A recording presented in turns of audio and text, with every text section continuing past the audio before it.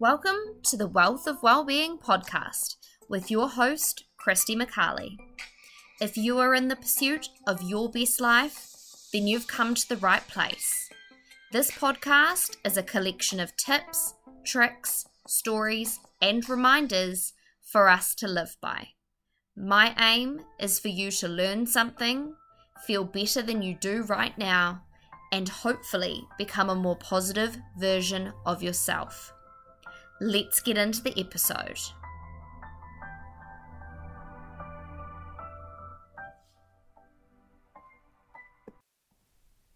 Hello, and welcome back to the Wealth of Wellbeing with Christy McCarley. Today is episode 24, and we will be talking about our gut health and how important it is for our overall well-being. And obviously, I'm going to start with a bit of a chit-chat about my personal experience with my gut health. Then we're going to move into a little bit of a why is it so important for you? And then a few tips and tricks that I've learned through my experience with my gut health and trying to repair it. Now, I've made it a part one because clearly I do not know everything. I'm not a health and wellbeing specialist, at least not at this point, and I also am still learning. So I will come back with a part two at some stage. I just don't know when that will be. So let's start off with what my experience has been. So if you've been listening for a while now, you'll know that I am gluten intolerant. And I haven't always been. It's been for probably the past 3 years or so. But if you haven't heard my journey of how I became gluten-free, I'll make it a long story short. My stress levels were very high and very consistently high for a long period of time. We're talking probably about 9 to 10 months. This impacted my overall health and well-being, and in particular what I was eating, how frequently, to the point where I'd try and eat and feel sick or upset, and so I'd eat less. I went to see my doctor, and she knew that work wasn't going to calm down in a big fat hurry. So she suggested to me that I trialed being gluten-free. And I wouldn't say that I instantly felt relief, but along with other tools and techniques, I did start to become better. So that's my reason why.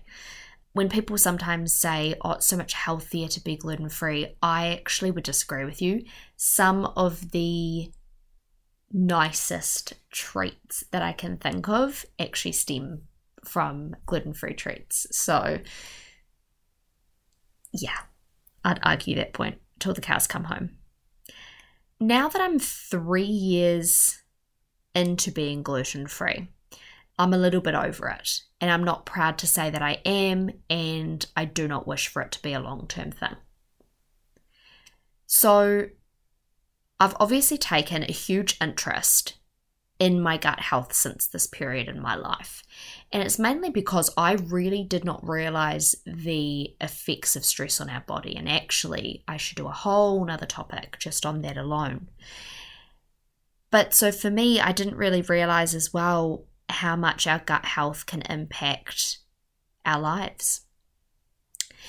And so your gut can be impacted by many factors. But for me, obviously, I've said about stress, and also for the majority of us females, our hormones are a great deal of a stress on our gut health. So why is it so important for us to work on our gut health? Because the state of your gut can impact your health and well-being and thus your overall happiness. And why is that? Because our gut helps us digest our food. It supports our immunity. It helps with our heart and brain health, amongst all other things. And without looking after these factors within our body, we're never going to feel good. So it's a crucial part of our body. So what is it that I am trying to do now about the fact that I know that my gut is struggling? And let's go into a few of those. So obviously, reducing stress for me is number one. I care a lot about the things that I do. So I care about this podcast. I care about my job. I care about my family. I care about my friends. I care about my volunteering. I care about the food that I create. I care about the gym and playing good at indoor netball tonight, or whatever the case might be. I care about every aspect of my life, and so because I care inherently, I want it to succeed. I want it to go well, and so I put excess pressure on myself. And sometimes I become a bit of a yes man. I take on too much, and inevitably I find myself in a stressed situation. So limiting my stress means to me having boundaries, saying no to people occasionally, not feeling bad about it. Also making sure that I have a nighttime routine. So I'm getting decent enough sleep. So I've now reintroduced reading a chapter of my book every night before I sleep. So I'm going to try and stick to that because that's a lovely way to relax before you snooze.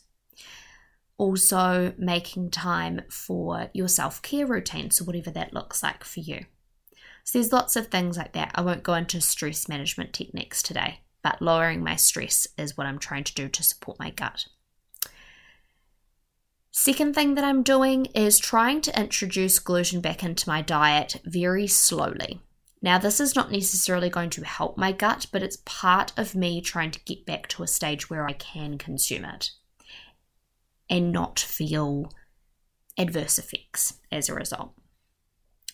So after 3 years without any gluten, I'm genuinely very nervous about bringing it in over time. Even this week alone, it's been really interesting. We've been doing HelloFresh, and it's been really great in terms of giving us recipe ideas. And what's been good about it is it actually doesn't have a specific gluten-free menu. And so what that means is some meals, it'll come with flour tortillas, it'll come with already pre-crumbed chicken, things like that. Now, normally I would avoid those things completely, or they'd be gluten-free alternatives. And I'm still definitely eating in that way. But we had a lovely lentil dal the other night, and it came with these flour tortillas, which are meant to use as a substitute for naan bread. And Mum had cooked them up and they looked delicious. And I was like, oh, maybe I'll try it. And so I did. And was there really many impacts to my body? Probably not a lot more than legumes would have anyway. So that was a pass for me. That was like, yep, cool. But the point I'm making is I'm trying to reintroduce it slowly but surely and just testing my body and testing what my body does. You'll actually be very surprised that some of your intolerances may change dramatically over time. And so keep an eye on it and don't be too strict would be my advice. And also test yourself and have a food journal if you're very interested in this sort of stuff, and then note down how you were feeling after introducing it back in.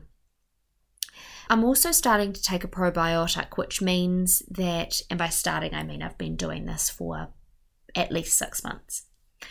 And the probiotic, the purpose there is to add additional healthy gut bacteria back into your system.